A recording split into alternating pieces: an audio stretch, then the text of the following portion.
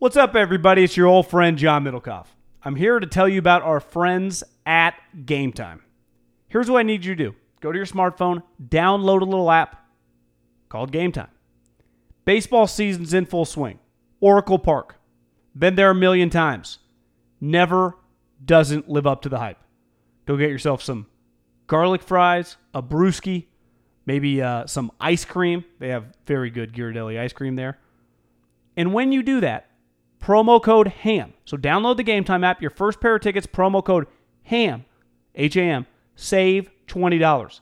The A's, only going to be in the Bay Area for the rest of this season. You probably can basically go for free. Just buy a pair of tickets to any baseball game. They also have comedy shows if you want to check one of those out, or concerts. Game Time app, promo code HAM, save yourself $20. We don't even need a thank you. Just hammer that promo code. When you need mealtime inspiration, it's worth shopping Kroger, where you'll find over 30,000 mouth-watering choices that excite your inner foodie. And no matter what tasty choice you make, you'll enjoy our everyday low prices, plus extra ways to save, like digital coupons worth over $600 each week. You can also save up to $1 off per gallon at the pump with fuel points. More savings and more inspiring flavors make shopping Kroger worth it every time. Kroger, fresh for everyone. Fuel restrictions apply. Middlecoff! Hey, behaves! Ham for the holidays, John. Big week, everybody. Happy holidays. Official start of Hanukkah as we record this today. Sunday, yeah. Happy Hanukkah, guy. Thank you. I gotta light some candles in here. Happy freaking Hanukkah. Gotta light the menorah. Let the dreidel spin. I know. Do you have any dreidels in there? I definitely have some problem in the Hanukkah box with the candles near the menorah. What do you guys got cooking in there? Some hummus? Actually, yes. I think it's going to be we've got some kebab for dinner.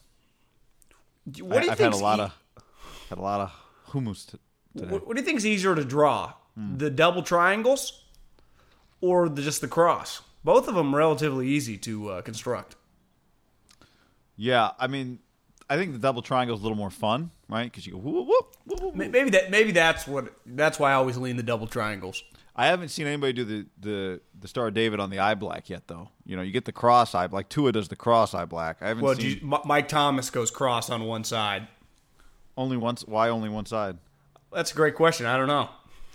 Where's the? I don't really know. I don't really got who we got in the league though. Weddle? I don't know. No. Could Edelman do a couple sweet Edelman, triangles? Of course, Edelman definitely. Well, Edelman, when they did the my cleats, my cause, his remember had the Star of David on him because his cause was the Israeli Baseball League. Yeah, I think his would be funny if he did a couple. He's a little badass. He had I wouldn't say the game winning because they won by touchdown, but he had a game to go up with 2-point conversion. He's just might be my favorite Jew athlete ever, Julian Edelman. Wow, he legitimately is one of my favorite football players ever. Just one of the most clutch and Jewish from Northern California. You know, had the JC guy, college quarterback. Really stands for everything that kind of the American dream, right? And then you throw on he's Jewish as well. He went JC before Kent State. Yeah, he had to go to I think one of the community colleges around here. No offers. No one wants City? a 5'11" Jewish, quarterback. Is he lefty too? No, I think he's righty. No, but when non-quarterbacks throw, they look lefty. Yeah, as I'm thinking about it in my head. You're right. It does. It looks a little weird. How about the Sunday night, the Middlecoff Bowl on Sunday Night Football? I mean, Nagy, Reed. Did you see that? I just was watching the background. Big low five and a hug. I saw Veach behind him. Nagy used to throw bombs to Veach at Delaware in 99. Sources say that Veach was a 4-3 guy. Just little white, version of Tim Dwight. Remember Tim Dwight back in the day on the Chargers? Yeah, I remember Tim Dwight. Yeah, that was and Veach was Veach was the FBS version. My sources always told me. Nagy actually had a pretty, he still probably does. I mean, he does. I've seen him throw. Had a really good arm, just slow-footed, I think. Did you see the crazy kick return in what it looked like a Texas high school championship game or something where 3 guys were running the wrong direction? Missed it. Oh, it was wild. It was like three guys. One guy crossed. There was like a double handoff on the kick return. But I was watching it thinking, To end the game or just to no, I think it was just mid-game? a sweet play. Gotcha. And I almost tweeted because the one guy breaks right at the middle, and then all his team, there's like this 3 other guys on his team are running with him. I almost tweeted, like, how many 4-4 guys does this team have? But then I didn't want you to tweet, like, those are clearly 4-9 guys. Do you not know how fast players are? So I didn't tweet anything. How many games do they play at the highest level of high school seasons? 25? I mean, how's it still going? It's December 22nd, guy. I saw St. Thomas Aquinas was like national championship. Guy, I remember going to the gym like August 30th, and they were fucking playing De La Salle. It's December 22nd. Does St. Thomas Aquinas just have 18 straight matchups? At Davis High, we played 10 games. I guess it's a little different. Yeah. Well, they made the playoffs this year. Yeah, things are different now. But I would say a good playoff high school team, I'd say, 13? Like, to me, once you get to, like, 16, 17, that's a lot of games for high school kids. Jeez. Like, if you told me that Bronny James and Dwayne Wade's team played 57 high school games, I'd believe you, right?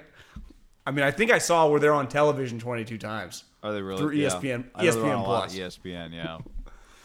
I don't blame them. I mean, I'd throw them on as well. Before we get into anything here, did you see Cordero Patterson's chain, by the way, just now? No, It's like a I missed choker. it. I missed it. It's Like, not a loose chain. It's not like tucked Crabtree? into his. No, yeah, not like Crabtree. It's like tight around his neck. It's always weird when a guy like Crabtree, just a couple years ago, was making plays just out of the league, and he's just kind of quiet, not active on social media, so he just goes away. Well, It's like poof. You know, when the loud guys, always it feels like, Jesus Christ, Des Bryant's going to be hanging on for like 6 years because he's just so loud and people retweet him. AB's the worst version, but he's also the best version of player, so it's a combination of them both. and he's not washed up. We're just Crabtree, just shoo, he's gone. You know, it's like Anquan Bolden. Like, will Anquan Bolden ever be heard of again? I don't know. He didn't talk that much when he played. Now he's just Probably you 5 days a week on the golf course. Yeah, you couldn't pay to, like, if Hayden Middlecoff wanted to get Anquan on for an interview, it would probably be easier to get a fucking hold of Trump than it would a guy like Anquan. We'd love to start a weekly with you. 4:30 every Tuesday, Anquan. Well, he'd probably no. be like, "Don't even waste your time. I don't even watch." $500 a hit. Before we move any further, John, and tell the people that while we're making fun of it, we are going to be doing some radio Thursday and Friday. This podcast is brought to you by MyBookie.ag. The promo code is HAM, and then the number 1. HAM and the numeral 1 at MyBookie.ag. MyBookie.ag, promo code HAM and the number 1. Think of what we got this week, guy. We got bowl games. I think they start really kind of kicking up around Christmas Eve. We got a ton of NFL games this weekend. The biggest. It's not up yet as we're recording this on MyBookie.ag, but I did see it get tweeted that the Niners are going to be favored in this game. I'm gonna go out on a ledge early. I think the Niners win this game. Now I'm factoring in the Seattle Seahawks lost 17,000 players today. Turns out their left tackle, their running back, Pete Carroll might have to have emergency surgery. They got issues. I like the Niners in that game. Up north, Sunday Night Football. Promo code HAM1. Get yourself a little 50% bonus. You want to dabble? We got NCAA basketball. You got NBA basketball. You can get some golf futures. I kind of like Tiger to win the Masters. The problem is, so do the bookies, and that's why the odds aren't that great. But he is hot right now. And just anything you want to gamble on, mybookie.ag. That's where I was going to say, that's where I gamble a lot. It's where I've spent a lot of money because I've lost a decent amount. But I'm going to get hot here come the holiday season. Live in-game betting on every NFL game, too, which is... that's risky. It's also critical Week 17 when there's not a whole lot... when there's almost every game is a 10 a.m. Pacific game, except for 3. Good point. So, good point. Just something to be aware of. MyBookie.ag, promo code HAM1. I was locked in last night on the Kyle Shanahan post-game Periscope, John. I didn't watch the Niner game until today, and boy, it was a thriller. But I watched the Periscope. I saw a lot of Niners talk promo code HAM messages in there. You were deep in the weeds on the Niner Periscope. Well, it was just the Saturday night. It was averaging about 1.5 thousand views a second. So I'm like, Bob Lang, I'm coming on through. And like you said earlier, we'll be on CanBR. We're not big into terrestrial radio anymore, but sources said that you and I will be talking to Kyle Shanahan on Thursday. And we'll also be pumping out pods for the Christmas week. At least that's the plan as of recording this. Yeah, we'll be on 2 to 6 on Thursday and Friday. Is that right? 2 to 6. Yep. On KMBR. So I think Steve Kerr. Do we get to? Yeah. Did you see? There was Stanford who played at Chase Center. There were 4 games at Stanford. I mean, was Cal BC or what? Yeah, Cal, Boston College, Stanford, San Diego, Nevada, St. Mary's, and Arizona, St. John's. You see who was sitting in the stands? I'm guessing Steve. No, I and didn't. Steve and Iguodala just by really? themselves. The Arizona game? Yeah. So, yeah, it's pretty cool. Pretty cool. Kind of like the Rams. Really, you missed. You were working. I mean, I don't blame you. Making some cash. Your hair game was strong on FS1. I think you went extra gel. And I don't clearly, use gel. There's no gel. Yeah, but whatever the fuck you use, you went extra for FS1. Smart move. That picture you took made it look wetter than it actually was. Now, while it's not wet at all, it's actually FS1 now feels. I'd argue FS1 now feels like bigger than ESPN2. Your problem was you were up against the Niners Rams, which was also being NFL Network and NBC, and the game was sweet. And I think we probably split the audience, don't you think? Yeah, you did a game before that. The Pats Bills game was fantastic. It was awesome. For the people that watch that game. For some people watch the basketball game. A lot of people watch these games, guys. The NFL had one of the truly great muscle flexes on Saturday. Sunday was really pretty difficult to watch. All right, so I agree with you. Can I ask you a question? Who called the game on NBC? I don't know. I just saw that it was also playing there. I think it was just simulcast. I think it was just... Not Fox? It had to be on Fox. No, it was on NBC. Well, it was Tirico and someone. Well, it was an NBC broadcast. Yeah, well, because I recorded the Fox. I recorded the NFL Network broadcast. It turned out I just went on my DVR, recorded the game. And who was it? That was Burkhart and Charles Davis. I assumed that game was also on Fox, but I didn't realize the game was on NBC on Saturday. The Niners game we're talking about. So right? maybe the game was. I didn't look at NBC because it was when I went to my DVR. It was also on NBC, but those guys wouldn't have called that game on NBC, right? Correct. I did too. I thought it was going to be on Fox too, and then John Lund tweets out Fox. Everyone responds, "You're wrong, NBC." So I just look at the guide because I had been watching NFL Network all day because the other 2 games, Jameis's 4 picks while also playing a good game, and then Brady's game were on NFL Network. So I just thought all the games were on NFL Network. Yeah. But then when I viewed around, it was also on NBC. But it doesn't matter because I never clicked over there. Gotcha. Yeah, for people that pay attention to sports and TV, I had no idea that game was on NBC. Burkhart and Charles Davis got a pretty good back-to-back because they got, or I guess it was 2 weeks ago now, the 49ers Saints game. Then they got this game. They've got some pretty. Well, they did Niners. Games. They did Niners Ravens too. Fuck. So they've had basically 3 of the last 4 weeks. They've had a good little run. I mean, someone tweeted at me yesterday, like, serious question: do you think the Niners have played in 3 or 4 of the best games of the year? I'd say, yeah, it feels like it's right up there. So let's talk about this. What was that? You felt like that? I didn't. Watching it today, which is different than watching it live in terms of just the ebbs and flows and the emotion of it. I had a lot of E's running through me, so I mean, I'm just going to be living in hyperbole probably. I didn't think that game was as good as either. I thought Saints, Ravens, Niners, Saints. I'm sorry. Those Saints and Ravens games I thought were neck and neck. That game was not on that level to me. The Rams game was not on I'd say the one big curveball to make like a truly great game is like part of Clay's 10 3-pointers in Game 6 is against OKC. So those 2 games, the Ravens clinched the 1 seed. The Saints dominated today against a good Titans team, and they're destined to be a bye team. The Rams are missing the playoffs. I think that if I would have told you the Rams also had 12 wins, like let's say the Rams had been Seattle and were an 11 or 12 win team, I think we would have looked at that game differently when they were 8-6, who a weird 8-6 team because you watch them and you go, God, if Todd Gurley was still good, they would have weapons all over the freaking field. I mean, Robert Woods is good. Higbee's good. Cooper Kupp's good. Just every dude that they throw to feels good. It's just Gurley kind of stinks. I watched, and then they got Aaron Donald. They got Jalen Ramsey. I mean, they got star players and the star coach. But I'm with you. I would lean those games were better. I also think a factor in this is when you have standalone games, they feel exponentially bigger. So that game was probably aided by, if that had been 1 o'clock on a Sunday, I don't think it would have felt the same as being at Saturday night, the equivalent of just Sunday night or Monday Night Football. Levi's has kind of had a little renaissance. Feels like it's alive a little bit. How did you just watch it? Yeah, no doubt. Resurrection? Well, it's not resurrection, it's a surrection. Yeah, it just kind of started. It's had a good... this place is serviceable. Is a resurrection just a erection? Resurrected? Is it the erection of? Yeah, but if I get an erection, if I've had 7,000 they're erections, all resurrections. Yeah, so I would say.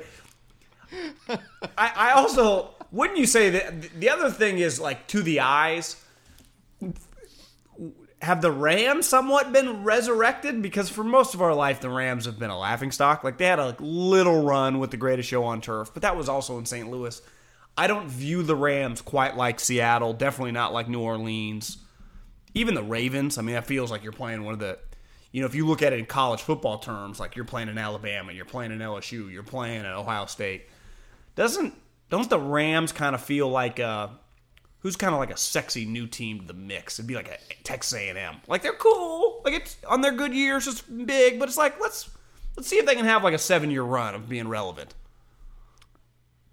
I would say they're relevant this year, though. This counts as relevant, not playoff. Yeah, they've had a 3-year run now with McVay, where you think, but if McVay can do this for like 7-8 years, like you can really build in.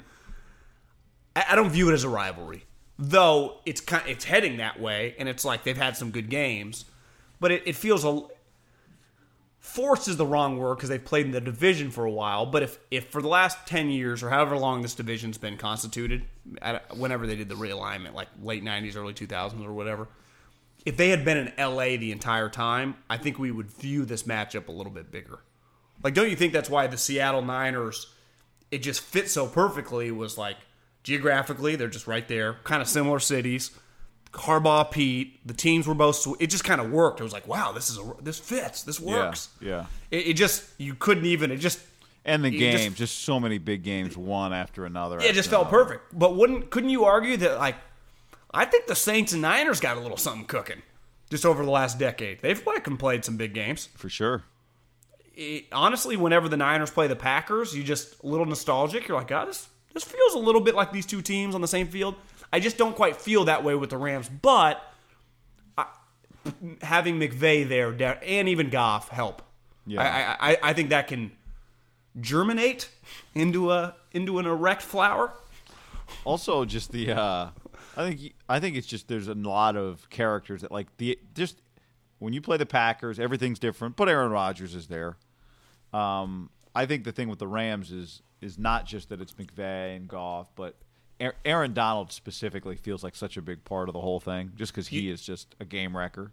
The character I like added in is Jalen Ramsey. Just because he never shuts up. It's like, people are like, I'm so tired of Jalen. I'm like, fuck, I could use like 4 more of this guy on the field. This guy adds a little juice to the game. A little Legion of Boom flavor. But even, he's like a dumber version of Rick. Because he's talking, it's like, Jalen, what the fuck are you even talking about? He's like a dumber version of some of those guys, but he's really good. He is good. I mean, that pick he made where it's like, God damn, you see that guy flying through the air? How tall he is? It was incredible. He's huge.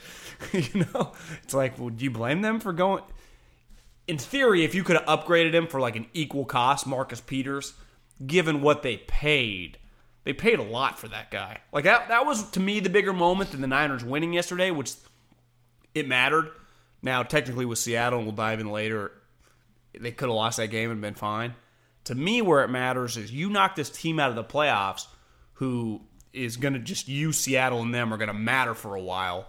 They traded multiple ones and a 2 or they just traded 2 1s for that guy. It was the Houston that traded 2 1s and a 2 for Laramie. They just traded 2 1s for Jalen. But that's a lot for a team that's not going to the playoffs. When you make that double 1 pick, I would say anything less than a playoff berth that year is pretty gut-punching, like just shitty. I don't even know if those words all together in a sequence make sense, but you know what I'm talking about. I do. And I... Don't you feel a little good? Like, we just knocked you guys out of the playoffs and you just traded a 2-1 for that guy? For sure. And Who is good? Like, yeah, he's good, but we just saw him blow up a situation in Jacksonville. Now, as it turns out, Jacksonville is a situation that should have blown up. But I do just wonder, like, they had some adversity in the loss, the issue with Taylor Rapp, and Well, did you see the thing that he tweeted? I don't think who did. Well, he didn't tweet it, but it just His video. I tweeted it. His post game? Yeah. Yeah, and so my point is like Kind of like now Taylor you're an Rapp's not going organization anywhere. at a point where it's not like everything's going great for you guys, and I'm not, from my perspective, I think they're in good shape. If this is your down year, if you're the Rams, that's pretty good. But so now you've got this guy, you traded 2 1s for him.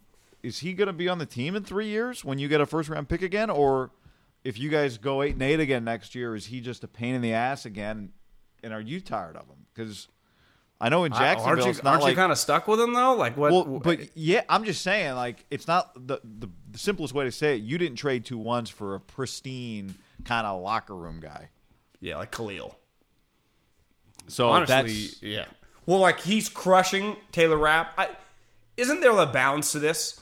The Niners hit that play and basically cement the win, where it's one of the crazier plays of the last like half decade. Jimmy hitting that shot.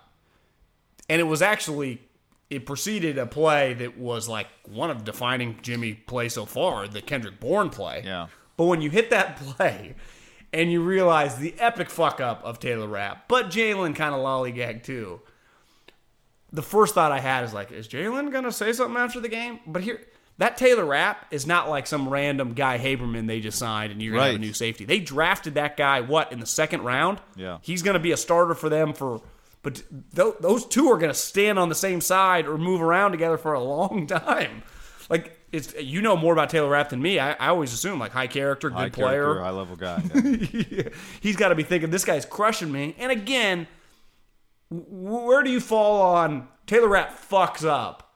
So do you just have to bite the bullet for being a good teammate? Or are you allowed to say, well, I thought he was going to be behind me and he wasn't?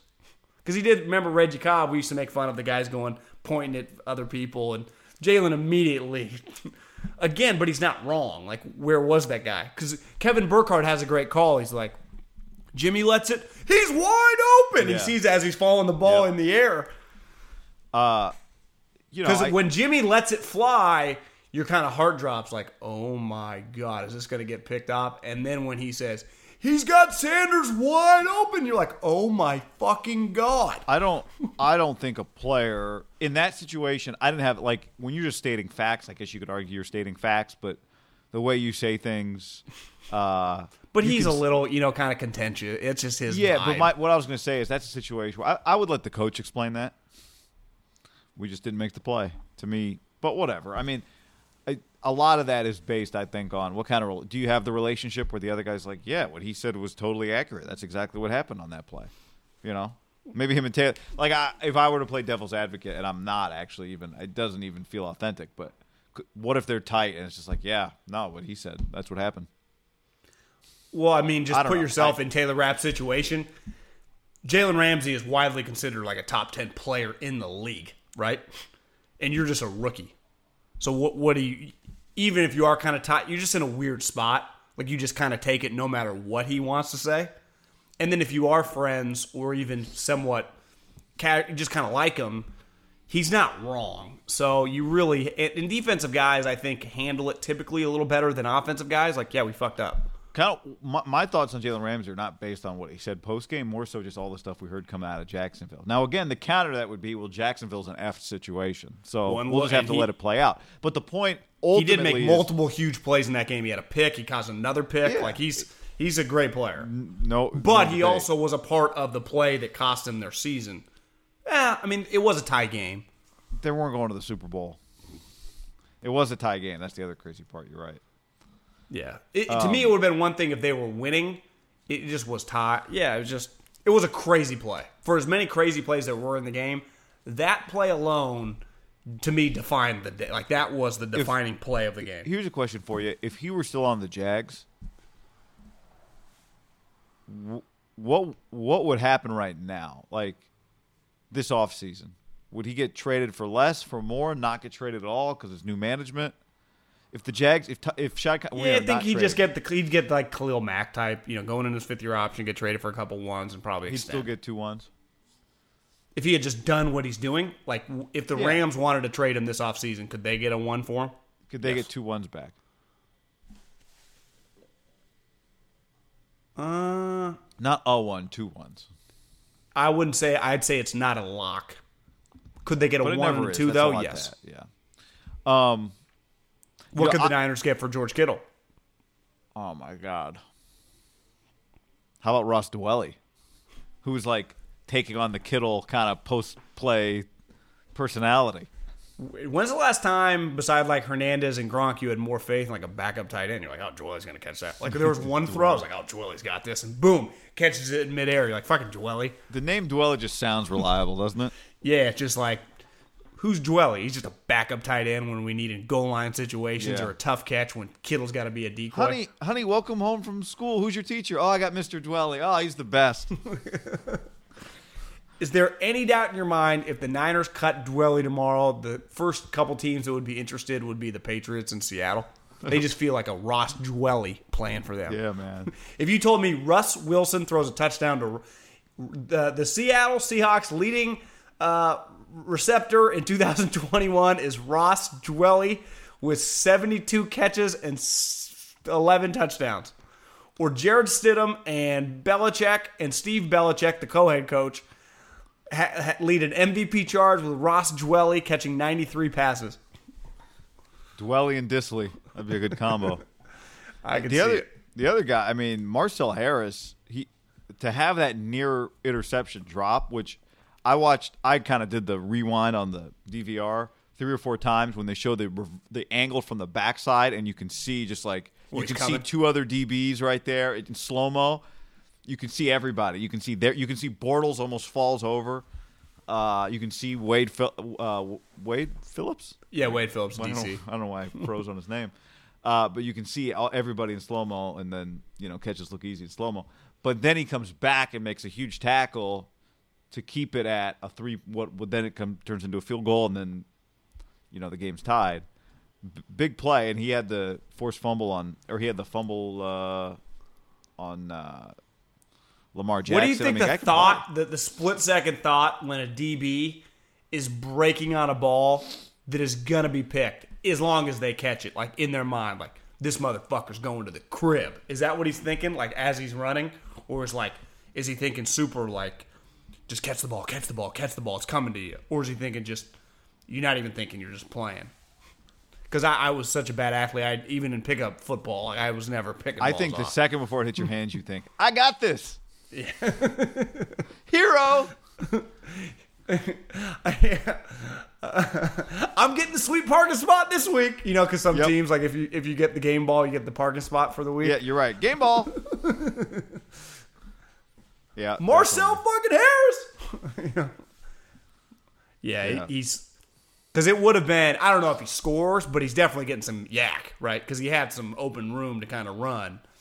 Because in something like that, like with Fred Warner's pick 6, for example, that's one of those where it happens so fast, I don't even think Fred's thinking about, like, game ball, pick 6. Now, once you pick it off, how about Fred Warner, when he picks it off, his next 5 or 6 steps almost hit the ground. Like, he's kind of having to gather himself. And he did. And then he kind of gets himself, and Bosa's right there. That beside, would you say the Jimmy play to Emmanuel Sanders was the play of the game? Fred Warner, pick 6. Yes. I think they won. I mean, here's breaking news. I think they won the game because of that play. Like, the Fred Warner pick 6. Even if he doesn't score a touchdown, are we sure they win the game? They took the lead on that play, didn't they? They did. Right. It was a couple minutes before the half. I mean, I don't know what their record is, guy. I tweeted this out last night. When they fall down double digits, now it's, happened in 2 games, maybe 3. I mean, it's happened in the Seattle game, the Saints game, and then this game. Maybe one other game, but I don't think so. Double digits. They score on their next drive 100% of the time. Middlecoff analytics right there. I don't even have that verified, but it feels like. Because do they ever fall down double digits and then go 3 and out on their next drive? Every time they drive right down the field and score a touchdown. It is, because you're like, oh my God, this could get away. But it never does, because they just score a touchdown. And then you're like, oh, we're good. We're just down a field goal. It's when you watch most football, even like good teams, when they just have their off day, sometimes you fall down 20. Now, as we've discovered this year, the final score ends up being a 4-point game, but you're like, yeah, we kind of got our ass kicked. That never happens to the Niners. The 11-point lead never turns into the 18-point lead. It always just siphons right back to the 4-point lead or 3-point lead. Every time. It's like clockwork. It's like, oh, they're going to... But inside, when you're watching it live, you're like, God, are we sure they're going to move the ball here? And then bang, bang, boom, touchdown. I know. That's, they when they start hitting those screens for 17 yards or a Debo Samuel sweep play, I mean, he makes some sweet plays too. I thought, we'll get to Jimmy, I thought he was better than his numbers. I guess we could talk a little before we get to Jimmy and Goff. I thought, what I thought was good was Bosa. Yeah. He the other 97 had a tackle before him. I don't remember the guy's name. His last name's Fox or something. Yeah, Fox, Guy, he had a sweet sack. You're like, God, that guy looks awesome. When it rained, it poured for that D-line. Like, they just started busting holes in that offense. Jimmy was holding the ball a little bit, but that's what Jimmy makes plays that way. I'll just give the Rams one thing. Yeah. When you have a good defensive lineman in that uni, you do look pretty sweet. Maybe you just look really fast. Something about that uni, because their skill guys always look cool. That specific uniform, yeah. I don't know, because you notice, like, and maybe it's just we grew up on the Kurt Warner. Like, when I think the Rams good teams, like, that's the first team I think of. See, I don't like the white. I want that team's unis back with the yellow. You didn't like their unis? They're fine, but I like the ones that like the helmet, the yellow on the helmet, not the white. Do you think McVay's a pretty disciplined eater? I'm gonna guess yes. Yeah, like he's not eating too many like shakes and stuff. Protein shakes. Yeah, I mean like he ain't eating candy and like snacking on stuff. He does not hit the Starburst bowl at the secretary's desk. So if you had to guess, like his snack bowl is just like non-salted almonds, garbanzo beans, yeah, something like that. Like God, you're so boring. And it's like nine almonds. Yeah, not like non-salted cashews. You get the barbecue flavor? Oh, there is a little farm. Have you ever stopped at that farm stand on the way to Davis, between Vacaville and Davis? Anyone that's in Northern California? There's a farm stand there, and they've got, I'm sure that you can get them in a lot of farm stands, but they've got 45 different flavors of flavored, like, almonds. Game changers. You want espresso, you got espresso almonds, they got, hot, spicy, chili almonds, they got, and everything in between. I mean, they got really sweet ones, they got hot ones, they got spicy ones, they got salty ones. It's fantastic. How much for a bag? Now that I think about it, probably like, I'm guessing $8.50 or something like that. That might be what everybody in my family's getting for Hanukkah on Monday when I hit that on the drive to Davis. Smart move. Like when I look at Kyle, I just view a guy who's just got good genetics, but his diet is just normal person diet. Like, I'm not saying he's unhealthy, but like if you told me like last night Kyle had like 2 burgers and like 4 beers, I'd believe you. I think McVay, he definitely drinks a little bit. I've seen him drinking, and I know he's just kind of social, but I think his diet is like, compared to Kyle, is light years different. Would you agree with that one? Yeah, I would bet Kyle is more just genetically, like you said, skinny, just naturally skinny. And I would imagine some of his skinniness goes on just a typical day, like tomorrow.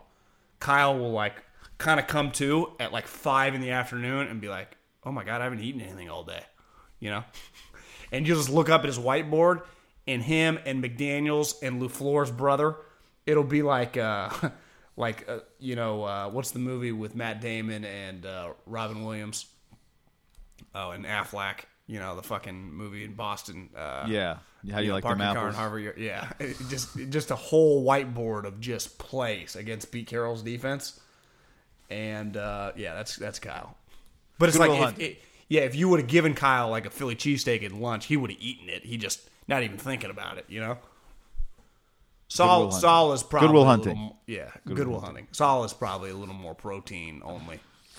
What do we think of the Niners? Like, part of this is just watch. I think a big part of the Niners is you watch them and you say, "Can I see this team winning the Super Bowl?" So, did you say that to yourself when you were watching the game on Saturday? I've already had that thought, so it was more just like, are they going to pull? I was just kind of living in the moment in the game. Like, I've already come to grips with if they're healthy, they can win the Super Bowl. I know. I'm not saying. I'm saying if they're this version, this is as healthy as they get. The one we're watching right now. Yeah, I mean, where I ebb and flow more is like the change of the challenge. Just watching the Saints the last couple weeks, they are to beat them twice, whether it's in Levi's or in New Orleans, going to be a mother. And then if you're listening to this on Monday, you do a little scouting. We're putting it out on Monday, aren't we? Yeah, if you're listening to this on Monday, the Monday night game is. Yeah. I mean, it would if the Niners win or lose, and they win. If they lost and had to play an NFC East team, there's a decent chance they're playing the Vikings or the Packers in the second round. So now we've already seen them play the Packers. I think the Vikings are kind of fascinating. Dalvin Cook's missing. I'm just saying, like, I think the Niners can win the Super Bowl. I thought that before the Rams game. It's more just gauging over who they have to play. Like, I don't look at Seattle the same. They lost fucking Dwayne Brown, their starting left tackle, and Chris Carson, probably their most important offensive guy, non-quarterback on their team. That's Chris Carson was definitely a 1,000-yard runner before today. I mean, those are devastating losses. Like, I don't view Seattle. How does Seattle do it, guy? They're screwed. I just seeing Pete Carroll's face on just some of these pictures. Still shots of his press conference, I think he looks a little shell-shocked. It's one thing to lose the game. It's another to lose your players. I think they're going to win too, but I will say this. They've been doing it with lesser talent for a while. But they've still had Chris Carson the whole time. No, guy. I know. I'm just saying they've been doing it with less talent already. I mean, he has Because they 1,200 have yards Russell and 7 Wilson. touchdowns. I mean, that's... How do you replace that? How have they replaced all the guys they've replaced over the last? Well, 3 Rashad years? Penny just tore his ACL. Dwayne Brown, like they're missing now I know. multiple starters offensive line. I'm not arguing for them. I'm just saying I think they've got to the point of just never I think diminishing count them returns, like they're at that point. Where now it's like, I just know they have Russell Wilson. That's the part that scares me with them. I would tend to agree. I mean, I don't tend to. I mean, obviously, I agree with you there. But I would say just watching, not all his fault. I'm not even trying to make excuses or not excuses. Today against the Arizona Cardinals, after about the first quarter, I was like, this is a tough game to watch. Just because it looked they didn't care. He went 16 of 31 today for 170 yards and 1 touchdown. Is Lamar is that over now? Well, yeah. I mean, I think Lamar's always kind of been the leader, so Russell is going to have to be great to pass him. But, I mean, Lamar's probably not even going to play this week, and Russell has to play to get in. So Yeah, but Probably I'm just over. saying, like, it probably was already over. yeah, I would tend to agree. So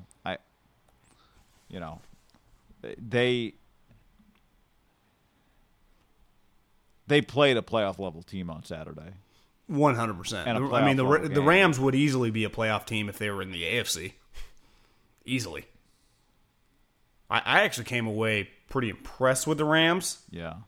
Jared Goff is clearly not a scrub, and sometimes, myself included, again, I always preface it by saying I like him as a player, but sometimes you can watch him and he can just, look weird. I thought yesterday, I'm sure in front of his family, right, he was top notch. He made a couple throws that just made you go kind of gasp, like, Jesus, what a dime. And he kept stacking them up. That was the crazy part, is it was one after the other after the other. Even the throw that probably doesn't get his first touchdown throw, which was just kind of rolling to his left, back across his body. It was probably 11th on the list of great throws he made. He had another on a boot where he lobbed one over to Robert Woods for a first down that was an unreal throw. he just How about made Robert a lot Woods of just. fell down and caught the ball as he's getting back up. How do you think my when I said in a draft room that I think Robert Woods can be the next Reggie Wayne? It quite hasn't been Reggie Wayne, but he's been pretty good. Yeah, it wasn't you'd be happy if he was on your team. No one would be like, Middlecoff, you told me he was gonna be Reggie Wayne and he's just Robert Woods. Be like, Like hey, if I told you this remember offseason, when you stood on the table for Robert Woods? if I told you this offseason the Niners acquired Robert Woods, that would be a big time positive, right? Yeah. He's a player. I rewound that I've play, always too. liked him just because I met him when he was in college. He's just a good guy. So you admit that was a slightly... Well, no, I thought. I mean, when he was at USC, check the numbers. He was a star. He actually, the ball was in the air on that play already when he fell down. He was standing when Goff threw the ball. He fell, got back up, and still caught it. Charles Davis said at the beginning of the broadcast, Goff plays really good here, near his home, in front of his family. And I was like, does he? Like, not that I was skeptical. I just was curious. Was that just an off-the-cuff kind of comment, or did he really know? But he was right. I mean, like I told you today, I think when it comes to Jared, and I'm at this point with Jimmy as well, we just talk about them kind of going head-to-head. I think they're both good. We can argue about who's better, no doubt, but I'm not doing the thing where I reevaluate them every week, and we're well past this point with Jimmy.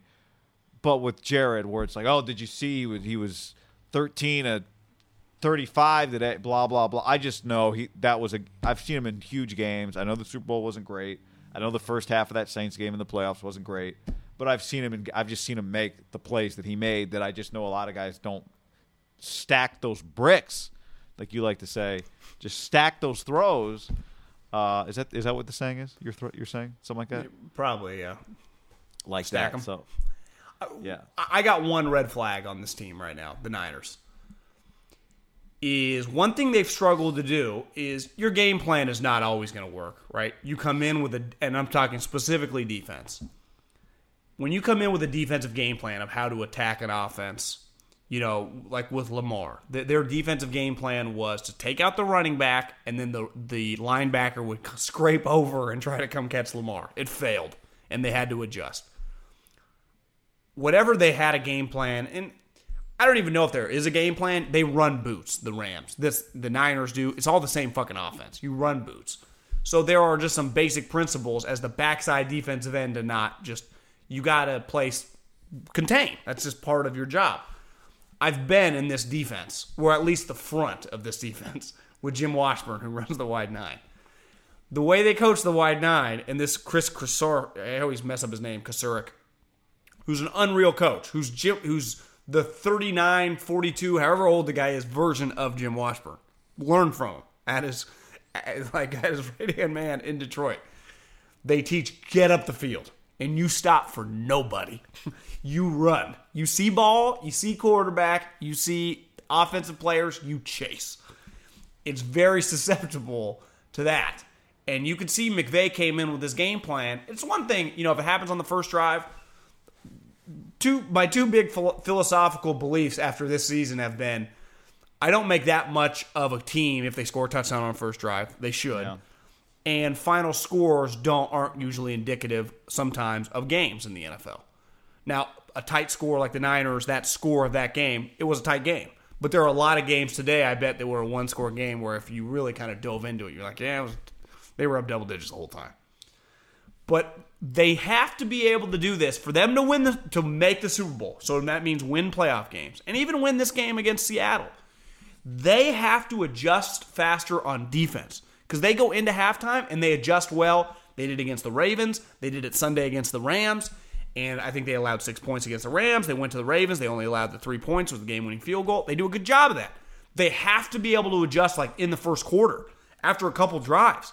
Because when you're playing Breeze, when you're playing Aaron Rodgers, these games aren't going to be, what was the final score of this game yesterday? 34-31. There's a decent chance they don't play in a playoff game with over 30 points.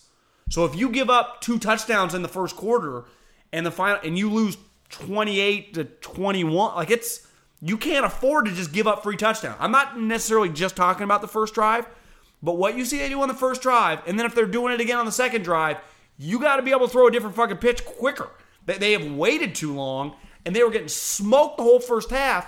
I'm screaming at my television like, stop running. But having been around Washburn, that's their philosophy. All gas, no brakes.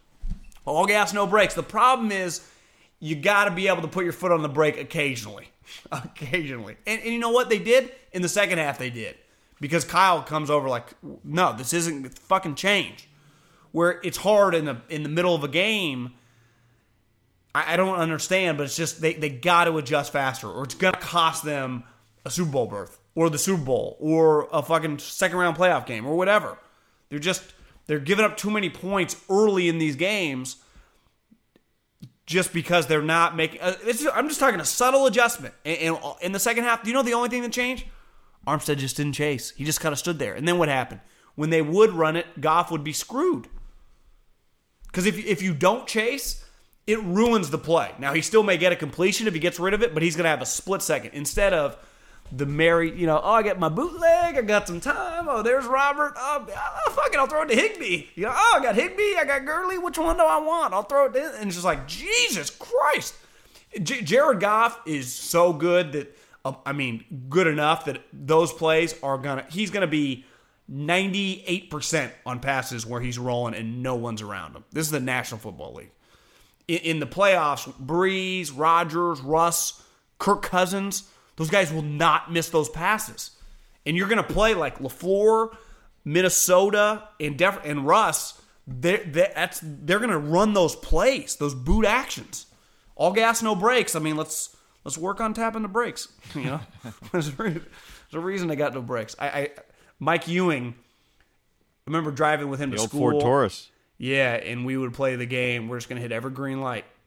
And he wasn't going to touch the brakes. And, from El Macero to Davis High School, if you took Mace, you had about, at the time, they might have added a couple lights since. A good 6 lights before you hit the high school. Maybe like 7. And we did it a couple times. And this was before cameras and stuff, so you could just fly right through. Right. Yeah, that somebody asked me if I ever participated in that. I said, no, I stayed out of that. A couple times, but to do it every day. And it wasn't an everyday thing. It's just there's a reason you could leave, your house at 7:31 and easily be at first period by 7:45. Hashtag all gas, no brakes. Hit the eatery on the way in. Again, I am pro being aggressive with the defensive line.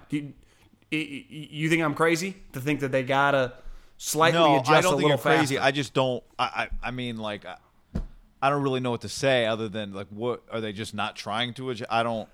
I think that they just stick with their. I just think they stick with their game plan a couple more series too long instead of. I'm a big believer. Game plan doesn't work past the second drive. Fucking throw it in the trash. It's hard. You spent 3 sleepless nights, Monday, Tuesday, Wednesday. You watched all this tape. You did all this practicing. You did all this texting with your guys. And it sucks, but that's just the nature of the beast. More on defense than offense.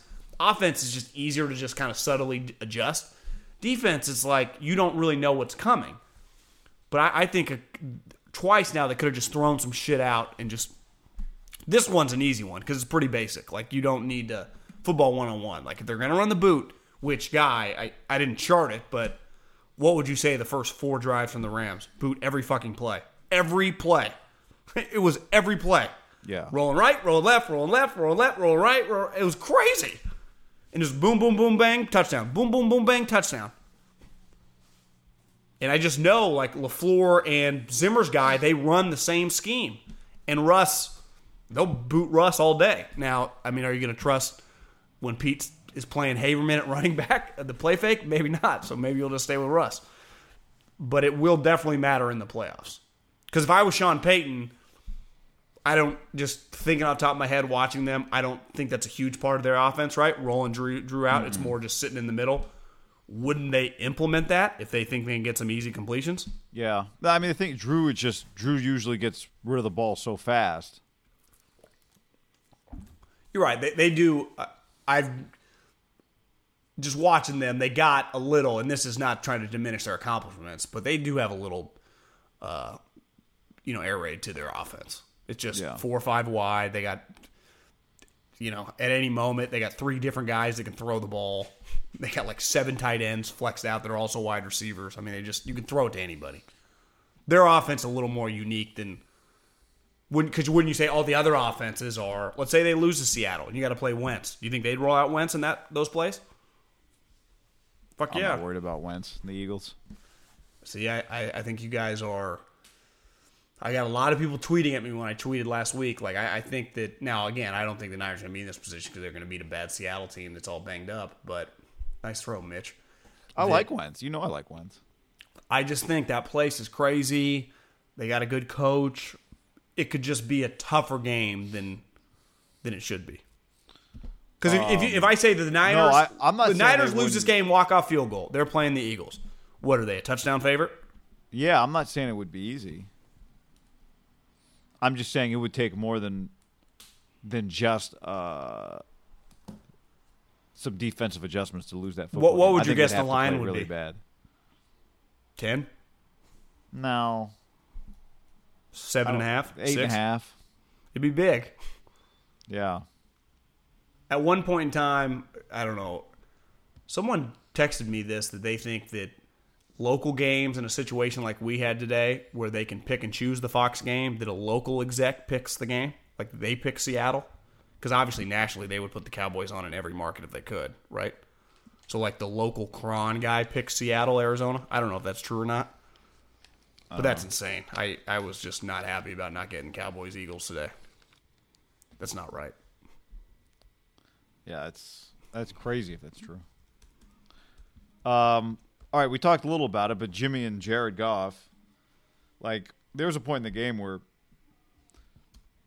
I was thinking, if you watch Jimmy and you come away with, because I haven't looked at his box score. I mean, if you know what it is, tell me. But actually, I have it literally open in front of me. Yeah, I do too. It's not great.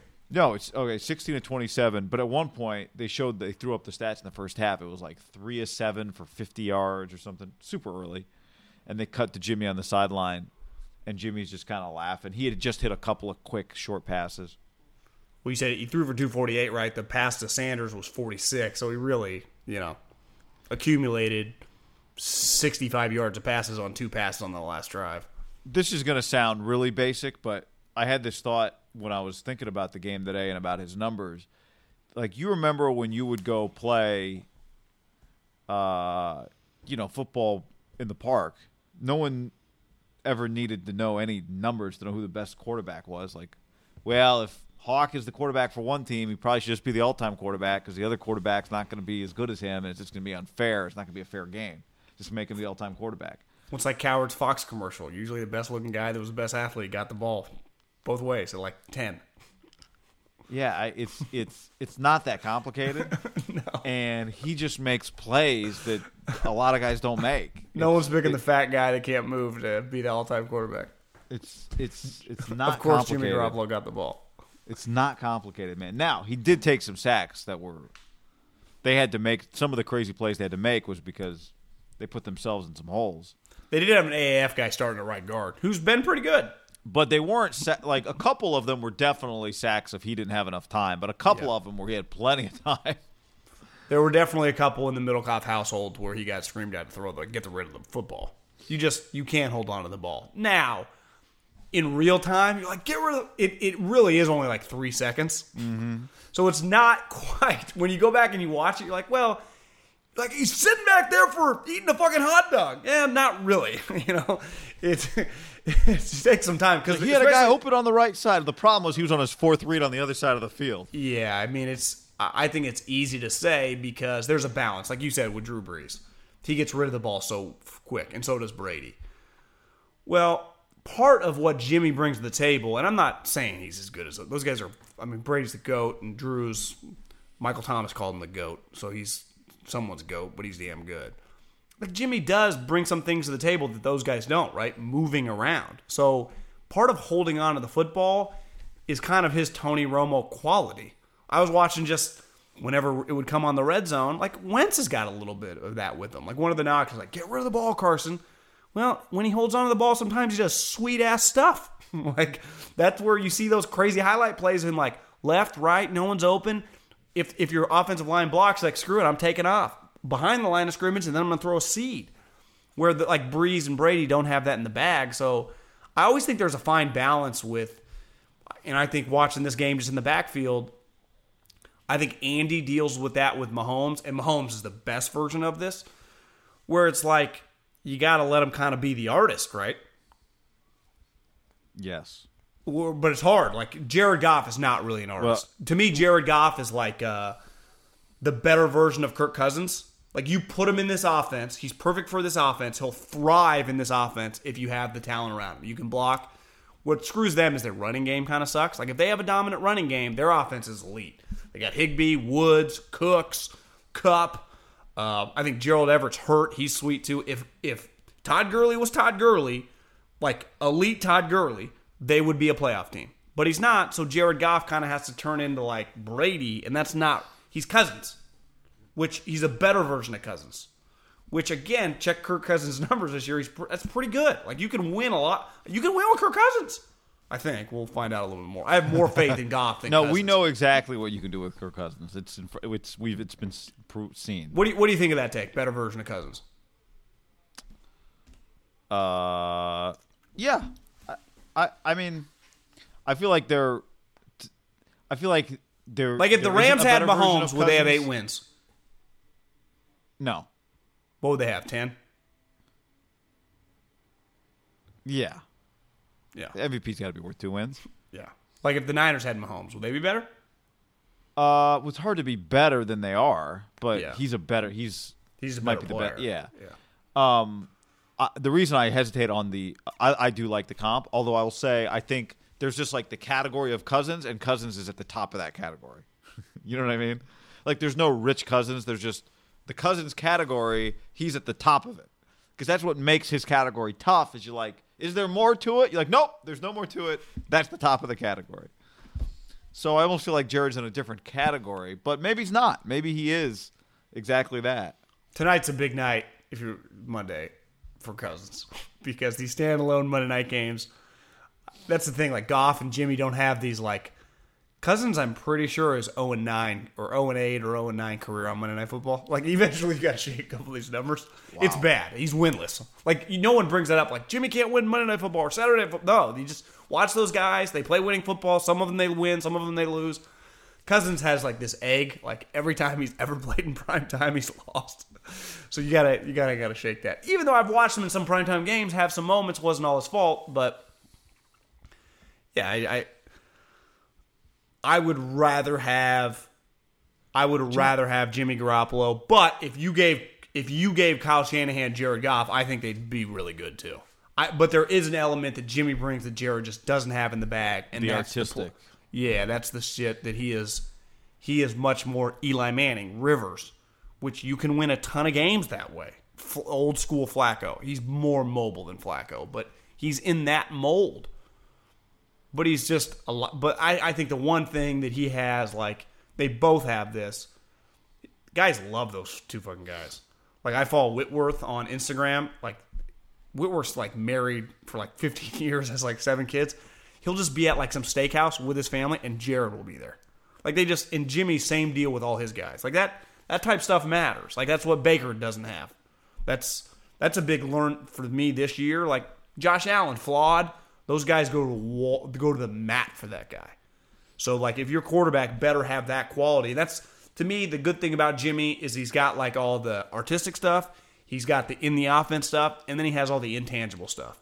Now, he will throw the occasional pick, you know, which is still, you still kind of feel it. But I have more faith now that when he throws balls that it's going to work. Did he try? There was a sack. Was he trying to flip the ball underhand at one point, and his arm's getting held back, and he almost, because he's going down and he brings his arm out to expose the ball like he's going to shovel it. Was that when Charles was like, "Is the ball out?" You know, they couldn't quite see it. I don't think that was that play. But I don't think. But sometimes when those crazy shovels happen, when you're getting thrown to the ball, it leads to like 30-yard games. Well, he had the crazy shovel. Was it the Ravens game or the Saints game? I think it was a Saints game, but now I'm forgetting. I think it was the Saints game too.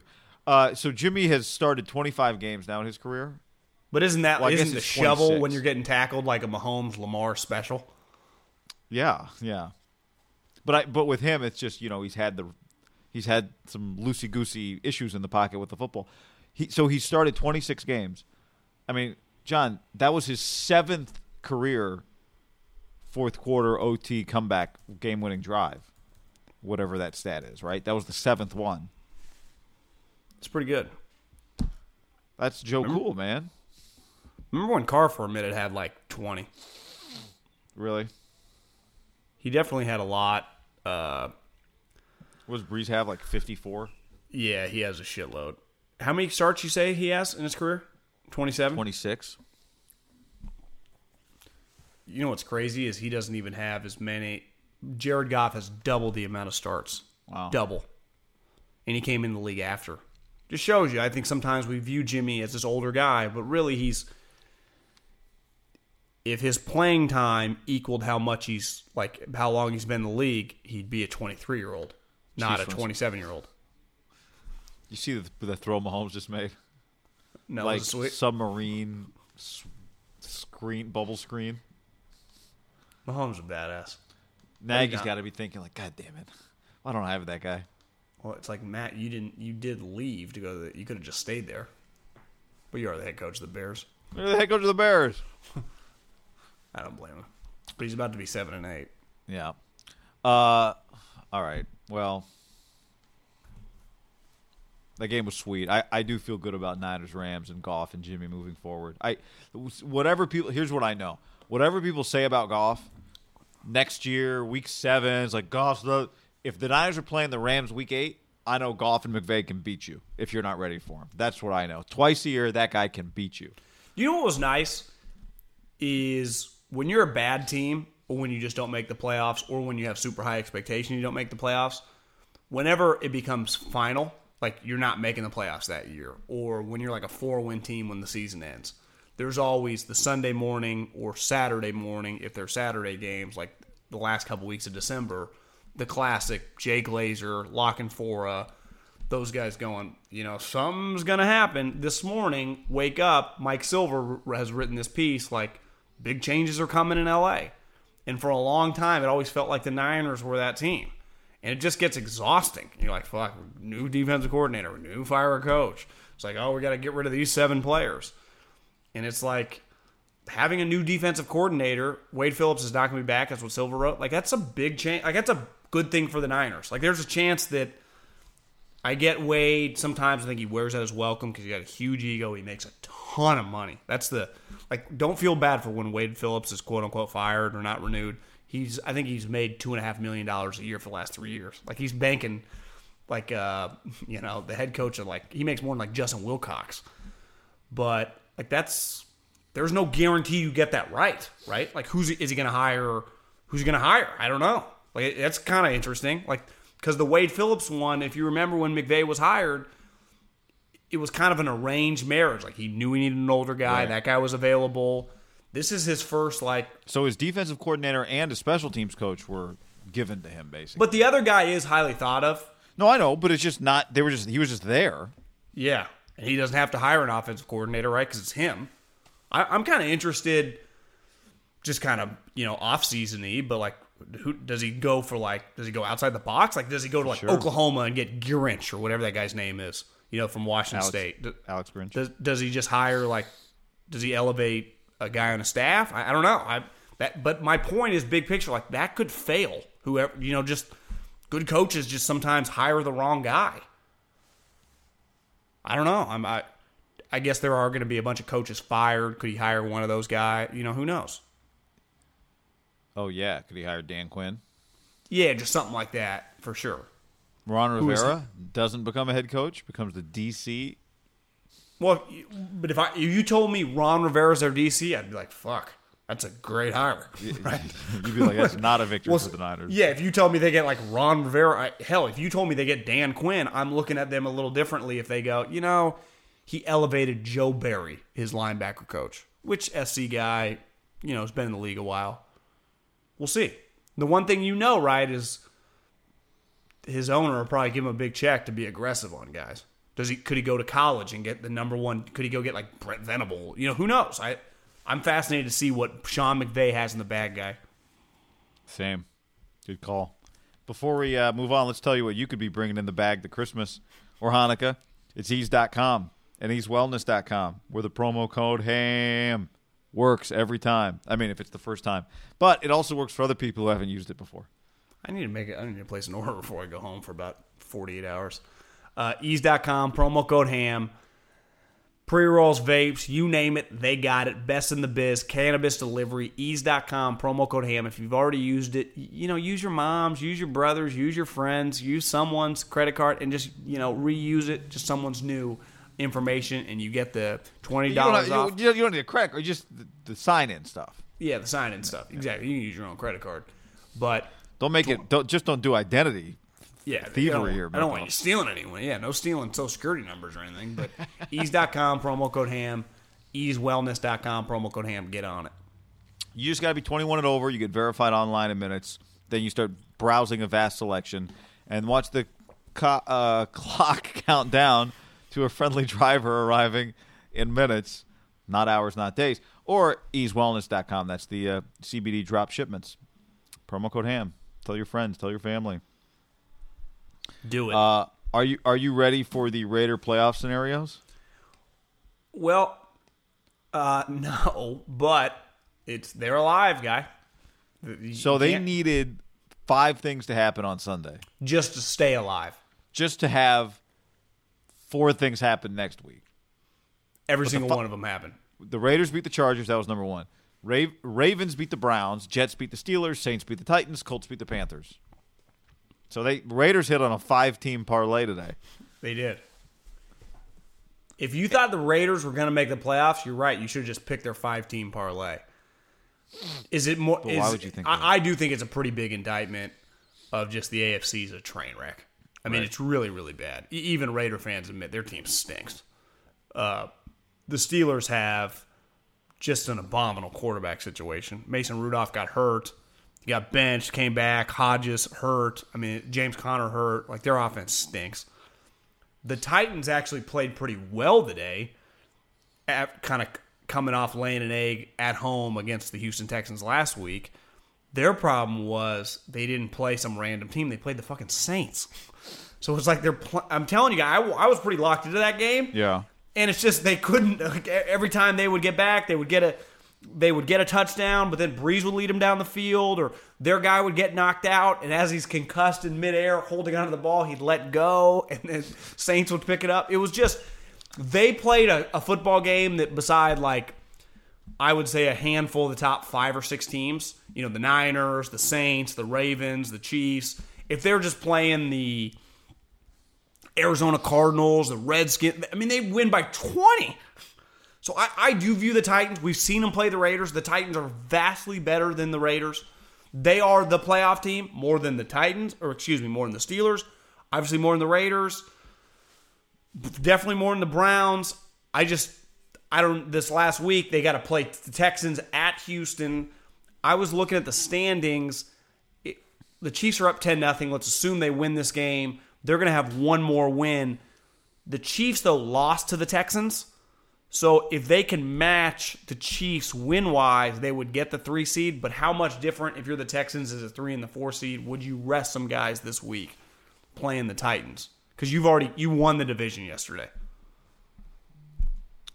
You're just playing for the 3 or the 4 seed. What would be the difference? Just you would play the Bills if you were the 4 seed, and you would play. You would just replay. If you lose that game on purpose, you just avoid playing the Titans. You play the Bills. So it's not really a big difference. Yeah. Is it worth risking your guys? You're already locked in the playoffs, and you have some injuries.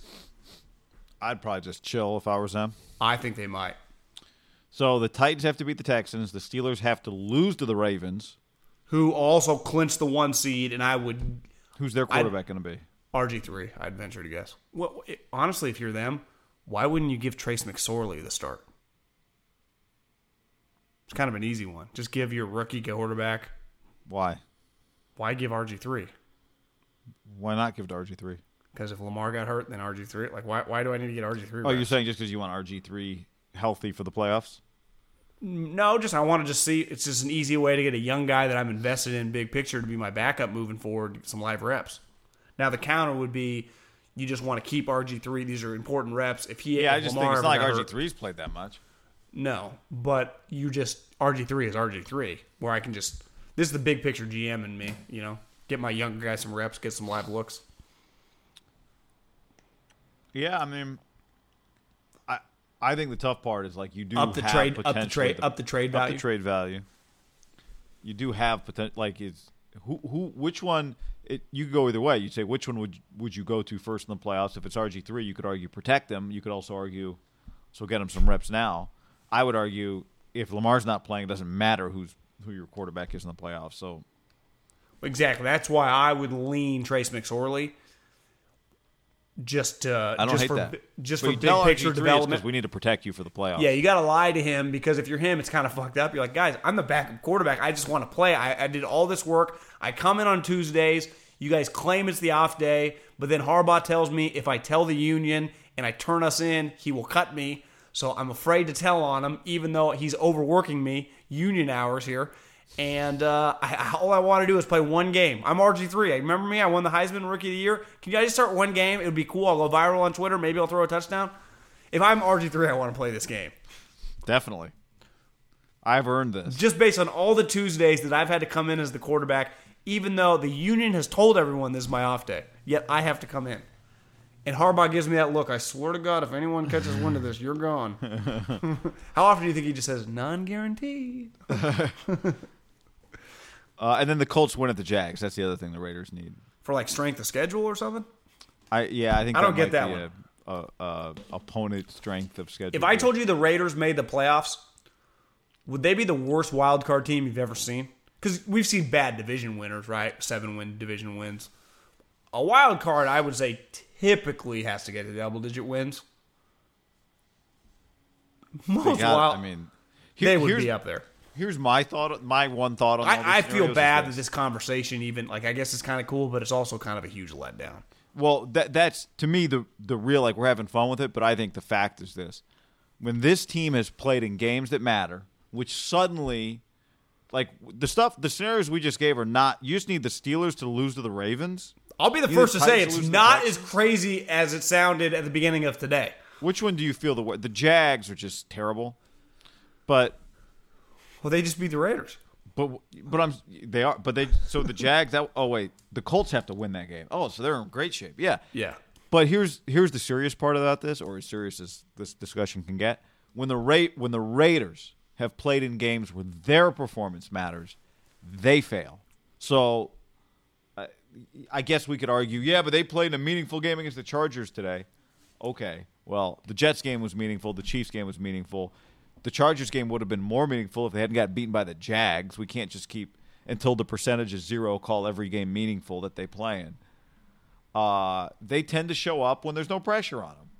So the problem now, they are one of the 2 1:30 games, right? I'm looking. So the other 1:30 game is Titans-Texans. Which, it's no, my bad. It's Cardinals-Rams. So all these other games will be done by then. We'll know if the Colts have beaten the Jags. We'll know if the Titans have lost to the Texans and if the Steelers have lost to the Ravens. I got right now on my ESPN.com scores, all these games are kicking off at 1. Any playoff implication game. So Eagles, Giants, Colts, Jets. I think they flexed them all. Any game that was going to have any implication. Steelers, Ravens, Titans, Texans. They're all playing at the same time, guy. According to do you have 10 a.m. games there? The 10 a.m. games. Oh, you're right. They all changed since I opened this morning. Yeah, the 10 a.m. games are all the games that have 0 impact. Saints, Panthers, Falcons, I opened Bucks. this thing I must open it while games were still going on in the afternoon. I think you're right. Yeah, I think they changed it. Which makes sense. Which is good. They should do that. That's that baseball thing they did, right, on the last game of the season or whatever. They don't want anyone to know. Yeah. Don't want anyone to know, and I think it's just helpful to everybody to make sure somebody doesn't change their mind about giving a shit. Well, I saw that Kawakami is already saying brings up a point. Like, I don't want to hear any Raider fans bitching and moaning when a couple of these teams start resting people. Well, those teams came through. Like, what if the Ravens No, rest everybody? No, I don't. Yeah. I don't even want to entertain that conversation. Okay. What I would say to Tim is, Tim, just block him. That's a stupid conversation. He'd say, "Guy, I do." What do you think about everything goes right? This is worst case scenario for our main man from Fresno State. Everything goes right. All those things that have to happen. Which, like you just said, is not as crazy as it would have sounded at the beginning of the day when you did back-to-back weeks of 8 things happening. Now you're like, well, fuck this, Nine things. 9 things. What if Carr lays an egg in a cold Denver game? Who actually got, playing the Lions, so take this with a grain of salt, Drew Lock looked pretty good in the red zone action that I saw. And they won, again, the Lions, but that's also one of the Raiders' wins. And Philip Lindsay looked good. Their defense is playing a lot better. Like, that game to me is a lot more difficult. Like, the Lions are playing to be 7-9 and actually having a pretty respectable season after starting like 1-5, right? Well, it's a good point. The Raiders game is probably the one. Like, that's the one I have the hardest time picking among these 4 games. I don't have the line in front of me yet. If you just had to place a line, like what you think the line should be, not to like get people to bet, like what would be the right line for this game? Probably Broncos. Just the customary -3. Yeah, Broncos -3. You agree? 2.5, 3.5. Yeah, I'd say 3.5. I might go through Broncos -3.5, getting that extra half point for just how shitty Derek's been in anything under 55 degrees. Yeah. When do you ever close your eyes and picture him playing well in Denver? And this is not, again, at one point in time when this team was like 1-6 or whatever they were, they are now 1 win away from being 7-9, and they 1, 2, 3, 4, 5, 6. I mean, they've won like 6 games since the beginning of late in October. So, like, they've rattled off some wins. They're not, the Chargers are worse than them. It's going to be 42 degrees, according to this, in a week in Denver. I would say if everything happens correctly, even though like I think Gruden would take a step back and be like, even like we weren't a playoff team, but if Derek has a bad game in Denver, you could argue that would just be the end of him. If it was like you at the end of the game, like you're saying, if we just would have won that game, we would have made it playoffs, and he has one of those 100-yard games where he throws a couple picks. You also would say, is Vic Fangio a great matchup for Derek Carr? Now that he's had some time to be a head coach and just kind of get his shit together. The last time he played Vic was his first ever head coaching game. I think Vic's a little more under control.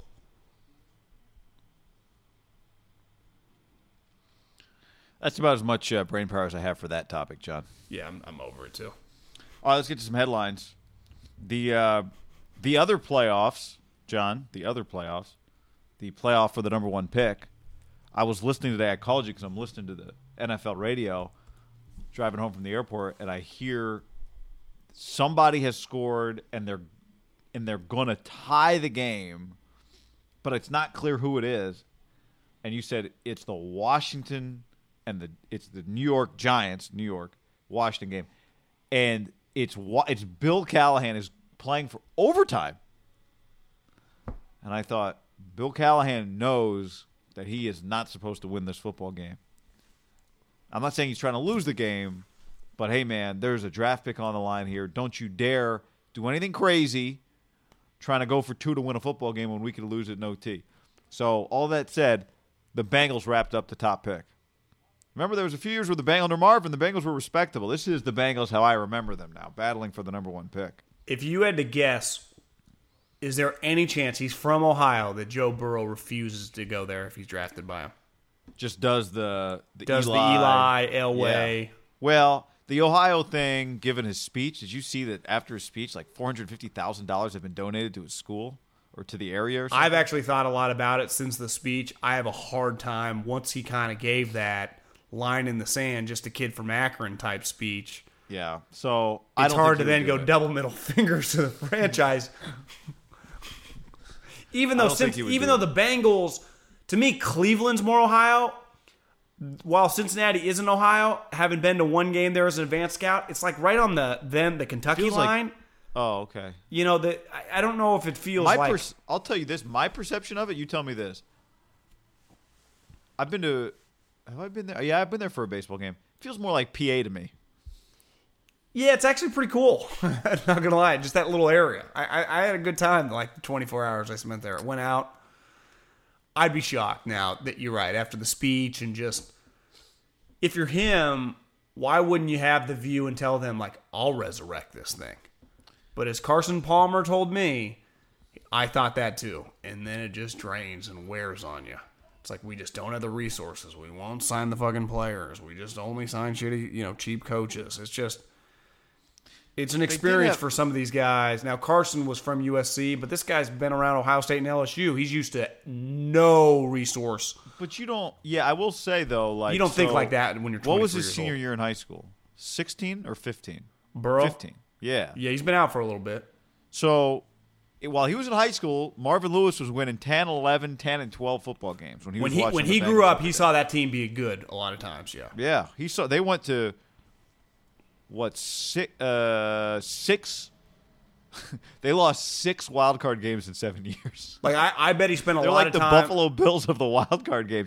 John, they lost 5 straight wild card games. So there's a pretty good chance. I mean, there's like almost 100%. And they were the first chance. play, and they won the division 2 out of those 5 years. So there are many years when he sit. I think his dad's was a college coach. Yeah. And clearly he spent a lot of time probably with his dad or his high school buddies watching the Bengals kick ass, right? Yeah.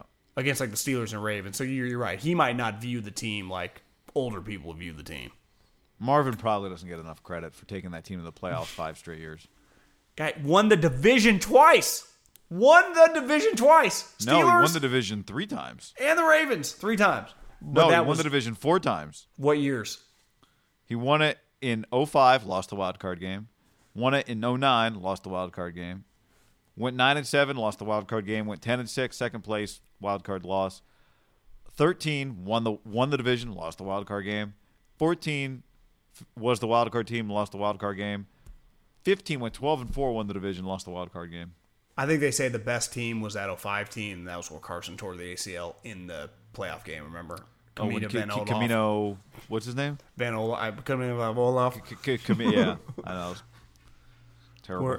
Yeah, sucked. Yeah. Oh, you mentioned Chris Carson, CJ Prosise, Dwayne Brown. They're out. Got that nailed away. NFC East, you have a preference here? Eagles feel more like a playoff team to me. They just have been playing better football lately. Do you think that Jason Garrett flies home for this game? You're saying you would fire him and make a change for a must-win game? I was texting with our buddy John Goulet, producer for Colin Coward. Yeah. His advice was to leave him in Philly. Big Cowboy. I think most Cowboy fans, I'd say 98% of them, couldn't stand Jason, right? Not because they don't think he's a good guy. They just think he's a bad coach. This is just it's a black and white business, and he keeps losing a lot more than he's winning, and it feels like this team should be winning a lot more. Stephen Jones, this got retweeted into my timeline on like Friday. I guess he had said in the preseason, maybe at Oxnard, that he thought this was their most talented team top to bottom since some of the mid-'90s teams. Oh, wow. And honestly, I kind of agreed with him. I don't think anyone thought he was nuts. It was like, yeah, his fucking team's stacked. I don't know how Jason Garrett really shows his face. I'd be fascinated. I might do this tonight. What did his post-game press conference look like? Like just a defeated man? Guy, they scored 9 points today. 9 points. They did not score a touchdown. They did not score a touchdown. In a game where you win the game, you're in the playoffs against your bitter rival. The last play of the game, Amari wasn't on the field, and the explanation was they just rotated him out. I think that's a Neither problem was Randall Cobb. I think that's a problem with Jason is he just like he gets asked basic questions like why did you not have a guy returning the punt on this play? And he's like, oh, just not the play call. Just like, what? What are you even what? What are you talking about? And it's one thing if you're going to be arrogant, like Belichick would say the same thing, right? That's not what we want to do. But he wins a lot. If you're going to be just never give a good answer and you lose a lot, it's a double whammy, man. Because I saw Sean McVay said after the game, and it was a weird spot for him. He was like, we still got a lot to play for. And I'm just like, do you really? He's like, we win this game. We're 9-7. We have a winning season. We got a fucking lot of prideful guys in there. We got winners in there. Like, we don't play to lose. Like, he's trying to motivate himself, and he realized, like, God, it's going to be tough. Because if you're Jalen Ramsey, like, are you giving it your all on Wednesday's practice? If you're the Cowboys. For the Cardinals, by the way. If you're the Cowboys, how do you get a good week of practice out of these guys? They haven't been trying when the games mattered. You're screwed. It's over. And this is where you always said this, and it's right when you know, and you're better. And I think it works like this with coaches. It works like this with fucking girlfriends. And same thing for us, boyfriends. You're always better off just when you truly know. Not like someone pissed you off or, Jason has a bad game. But Jerry knew 2 years ago, and he just held on for probably the wrong reasons. Why? Because it was easy. PFT reports as of Sunday night that the Cowboys charter plane is not, quote unquote, not viable to fly home. They are at the moment delayed on a. They're delayed on a charter. Well, it happens sometimes. Yeah, but it's not like weather. There's a plane issue, so they're sitting there. Well, Jerry's not on that plane though. He flies separately. That's right. Wouldn't you if you were an owner? Why would you? I'd only fly home with the team when we won, when it was fun. Any loss, I'm flying home by myself. That's right. how I'd operate. And even then, as an owner, I just fly home by myself and have fun by myself. Would you ever fly on the charter? Yeah, probably. No one really does it though. I think now this doesn't really. But you are in theory, you are paying for it. So you're like. I was thinking about this today, John. It probably applies the least. It applies the most in basketball, I think. But I think the richer that the players get, the more valuable an owner that can talk to players and have the players not the players respect Mr. Owner because they're the owner, but can truly make the players feel like they care about them, the more valuable that owner is going to be. Because at the end of the day, there is nobody, not the head coach, not the GM, that can really tell a guy who's making several times what he's making what he should be doing. Now, again, this mostly applies to basketball. There aren't, but it does apply to baseball, kind of, but the football probably the least. But I think as time goes on, it'll just apply to football too. Eventually, their average salary is going to be $5-6 million, and then most guys are making. It's like, is George Kittle's going to be underpaid at $10 million? Like, it's still $10 million a year. So at the end of the day, Joe Lacob and Steve Ballmer are taking a bus to go see Paul George. Like, at the end of the day, Paul's going to be like, yeah, that's the richest guy I know. Load management, like, whatever, dude, you got to sell the tickets. And then it's up to Steve Ballmer to be like, well, we have a relationship here, right? Like, I'd like for you to play in this game that I know doesn't – whatever. I'm not saying that's the situation. No, I know what you're saying. You're saying that to have the higher level owner you're going to have is only going to make for higher level operations. Yeah, and specifically as time goes on and the players get richer and richer and richer – there aren't that many people that can financially look them in the eyes and say, let's have a conversation. Is this a shot at Mark Davis? It's not. It didn't come from that at all. I don't even remember. I might have just woken up on the plane, and so I was like in an in-between space when I started thinking about why this was going to matter. Wasn't your plane flight like 45 minutes home? Yeah, there were a couple delays. Oh. Is there any worse feeling than being delayed and all you want to do is get home? So here's what I would say to the airline companies. I think what's great is like you get an app. You have an app, and it tells you your flight's been delayed. Yeah. The problem is when your flight starts boarding 2 hours before the fourth delay, and there's no update on the app. A couple people almost didn't make the plane because they started boarding the flight, but the app never updated. Your flight's now boarding because they said the flight's not going to be till 12:20, and then they boarded it at like 10:40. So it actually wasn't delayed as long. It kept getting delayed. It got delayed like 4 times by like 30 minutes. Don't you just sit by the plane? No, because in Burbank there's no the terminal is so small. I got you. If you were in a big airport, what would you normally do? Yeah, normally I would sit right there. I'm not. I guess if it's an NFL Sunday and you're like, there's a restaurant, and go watch some games. Yeah, but it's crack. Can you imagine how mad you'd be if you missed it because they told you it was 12:20 and then no one updated you? I'd absolutely Lose your mind. freak. Yeah. Even though one thing I think everyone should aspire to do, and trust me, I'm for the majority of my life had the shortest fuse you'll ever meet, is when you can get rid of the short fuse guy and just be like, you know what, we'll figure this out. Mm-hmm. It's easier to live life. It truly is. Not get so angry. Like, just think about Belichick. How often do you see him truly lose it? He never does. Now, for a long period of time, I think he's lost it. But these last 20 years, feels like you an just gotta, internal fumer, though. Yeah, but again, you can, hey, we're going to figure this out while you're internally fuming. It does matter. Try to not freak out as much, people, as we get to these holiday seasons, and be nice to everybody. Well, I'll say this. I've been using this one lately be in traffic. kind to people, guy. Be kind That's to good. people. I've been using this one in traffic a lot lately. I just say to myself, peace, man, like in that same voice. Hey, peace, man. You know, someone does some stupid shit. Like, what the hell is this guy doing? I just go, peace, man, in my head. Just for myself, not for them. And it works. It's been working. I had one now, the other day that I did Yeah. a couple FUs back and forth. I know it happens. Yeah, and then I realized It's a work I in could tell progress. the guy was, his construction worker. It was late. He looked kind of drunk.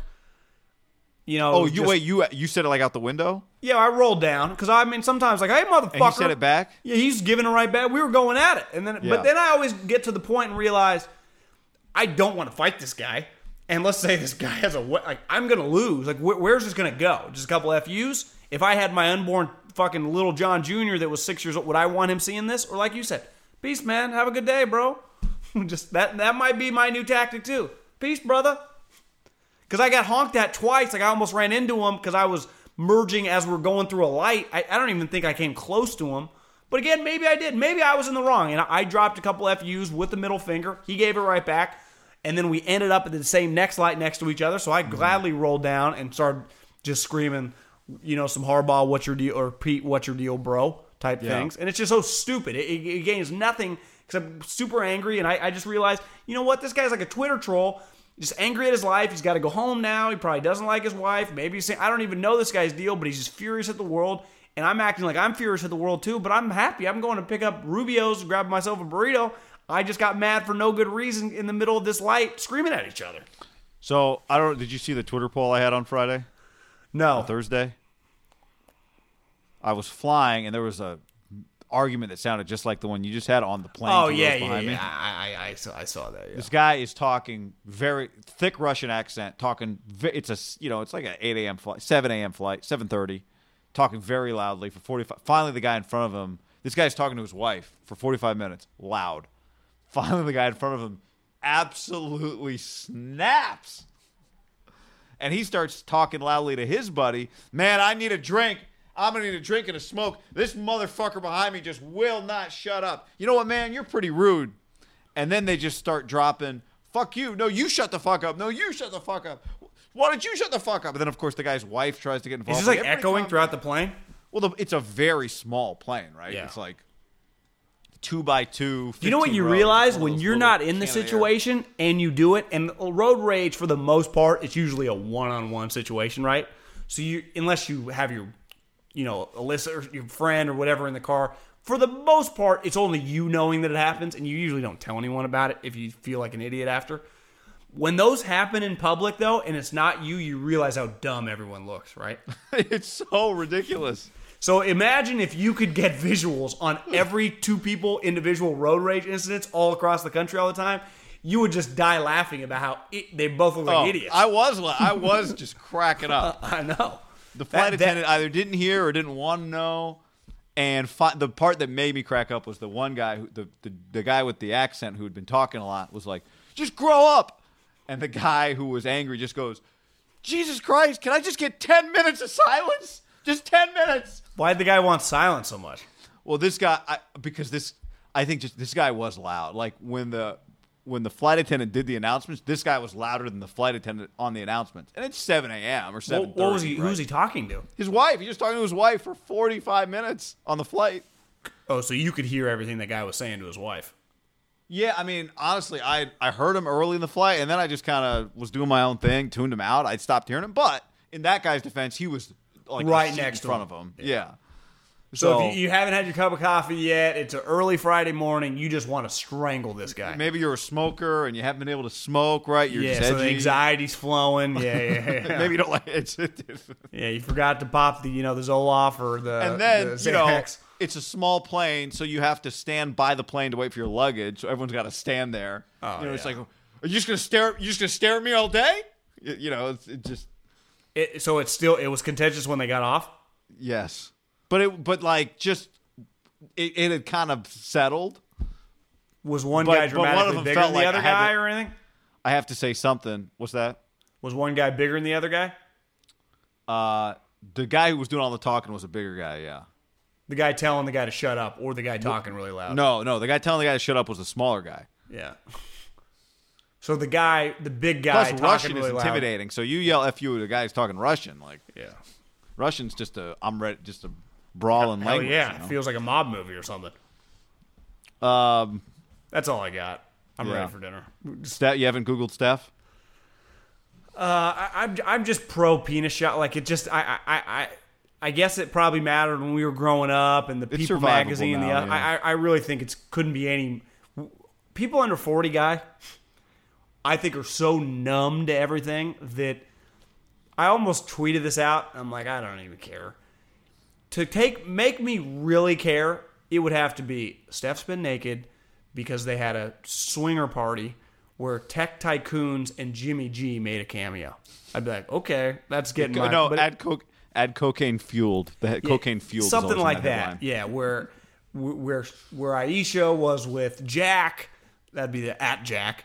Sit like that. I'd be Guy like, whoa. Fieri. Yeah, but if you're just like Steph's penis, I'm like, yeah, he's got a penis. Like what? What am I even supposed to say? Like, who cares? Like, okay, his penis. Okay, I think that stuff used to matter a lot, and maybe it's just the numbification of porn by Instagram of people I know, and I'm glad they do this because it entertains me. And again, we clearly like looking at it, but Instagram's borderline porn of like people you went to high school with. Some of the shit people wear. Again, I'm not complaining, but I just think my mom when we went to Hawaii was kind of shocked by how often girls, especially probably like under 40, like the new bikini is not covering that much. Like a lot of chicks just wear thong bikinis now, just to normal beaches. I'm not talking like nude. I'm just talking normal beaches. At the pool, you just got ass out. And that's just the new normal. So Now, yeah, someone walks down the penis- street in a bra, it's offensive. But at poolside, it's a whole different story. Well, exactly. I never. Yeah, it's like so I can see the boob, but I can't see the nipple. Like, it's just these social norms are just like, oh, Steph has a penis. I will say this: I went to a Joe and the Juice once. It's like a coffee place. Never And heard of it. The girl at the register was wearing just a bra. I swear to God, no shirt, and it was transparent, basically transparent. It was like sheer, and I'm just like, what? Am I supposed to look at you? Am I not supposed to look at you? We're in a coffee shop. What is going on? Is this San Francisco?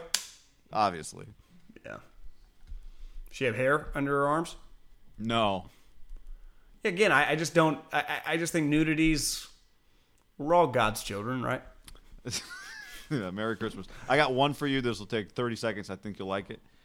So, I went to 4 basketball shoot-arounds on Saturday at Staples Center because it was 2 games. How long was your day Saturday? First, I got to Staples at like 8:45 and got out of there around 8:30. And Long fucking day. here's what I really loved.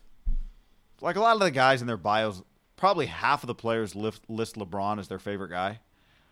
One thing that almost all shoot-arounds end with everybody taking a half-court shot. Yeah. It made my heart freaking warm to hear how many guys would take that half-court shot and go, Kobe! Like, to me, that is such a part of Kobe's legacy. And when you think about it, it's not even a compliment. Because what does it really mean? It's like you're taking this crazy shot. But that's when you step. Nobody goes Jordan. Nobody goes. Think about that. Nobody says Jordan when No, they because throw he took the normal shots, guy. the little pat. That you say Kobe. Did you see the video that went viral yesterday of him talking to his daughter?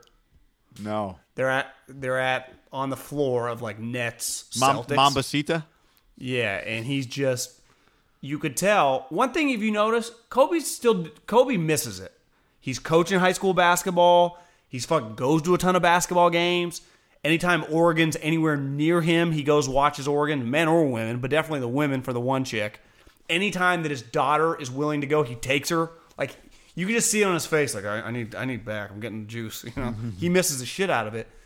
But there was this video that went viral of him talking to her, and she nods, and she says something back, and then he keeps explaining. And literally every person quoting it, like, whatever her name is, like Keisha, whatever, it's like, you do understand, when we get the ball, we shoot. And every single person fucking with him is writing, like, then her response is, but Dad, what if there are other opens? And then he just, shoot. Everyone makes fun of him. He just shoots. He's the greatest ball hog in the history of sports. Because he was great, but his legacy is not a great teammate and a fucking ball hog. Like, no one really thinks Michael Jordan's a ball hog. He's just the elite player that shot a lot, but it wasn't like Kobe was a whole nother level. Again, Kobe's even though he passed to Ron Artest for a big three, just like Jordan passed to John Paxson, just like he passed to Steve Kerr. Well, and like Michael, Kobe is a winner. You know, he's not a loser. You know, he's not Harden or Russell or any of that. He's a winner. So I make fun of him. I think the good thing with Kobe, you can make fun of him while respecting him. Where it's harder to do, like, it's hard to make fun of Russell Westbrook and, like, respect him as some great player. But when you say Kobe, you're not making fun of him. You're saying, I wish I could make the shots that Kobe made. Yeah. Kind of tongue-in-cheek, though. They're taking half It is. shots. You're right. It is. It's not Kobe. It's Kobe. Now, in fairness, like this shit's crazy. How long until they're saying Steph? Like, Steph shoots crazy-ass shots. I don't know. It's a good question. That's what I was I thought, like, maybe it'll change by now, but I don't think it. I think there's only one fall away 35. Do you see any basketball bios list Clay or Draymond as their favorite players? I don't see. Yes, is the short answer to that is yes. I mean, there's a guy for San Diego State that changed the shot to look like Clay's. I do see a lot of, like, Draymond. The versatile big. Like, who do I play like? Draymond. Like, yeah. It's like, okay. It's like, who's your favorite? What kind of defensive lineman do you want to be? Mean Joe Green. You know, they just say that whoever the guy is. Draymond. You're averaging 6 rebounds a game. You're not Draymond. But, I mean, look, you could have worse idols. Well, the coach probably tells you, like, listen, we need you to do all the little stuff. We need you to be Draymond Green. Doing the little stuff, it's not really fun because for the most part, you can't become a star like Draymond. Your team's got to win big. It's just harder. You know, most kids aren't going to aspire to be Draymond Green. Even though if you get to Division I level and you're playing at like St. Mary's, or if you do become Draymond Green, you actually could make a long living playing basketball, even if it's in Europe, whatever, just fucking doing little shit. Like, someone has to die for balls. Okay. See you later. All right. On that note, there will be the normal podcast schedule this week. We'll have another one out Tuesday, right? Tuesday? Yeah. And then we'll be on KNBR Thursday, Friday. Thursday, Friday. All right. On that note, see you. This is the story of the one. As a maintenance engineer, he hears things differently. To the untrained ear, everything on his shop floor might sound fine, but he can hear gears grinding or a belt slipping. So he steps in to fix the problem at hand before it gets out of hand. And he knows Grainger's got the right product he needs to get the job done, which is music to his ears. Call, click Grainger.com, or just stop by. Grainger, for the ones who get it done. Catch those springtime vibes all over Arizona. Break out of the winter blues by hitting the water at one of our lake and river parks. Take a hike among the wildflowers. Just make sure to stay on the trails and leave the flowers for the bees. Discover Arizona's best-kept secret and visit azstateparks.com/amazing to start your springtime adventure.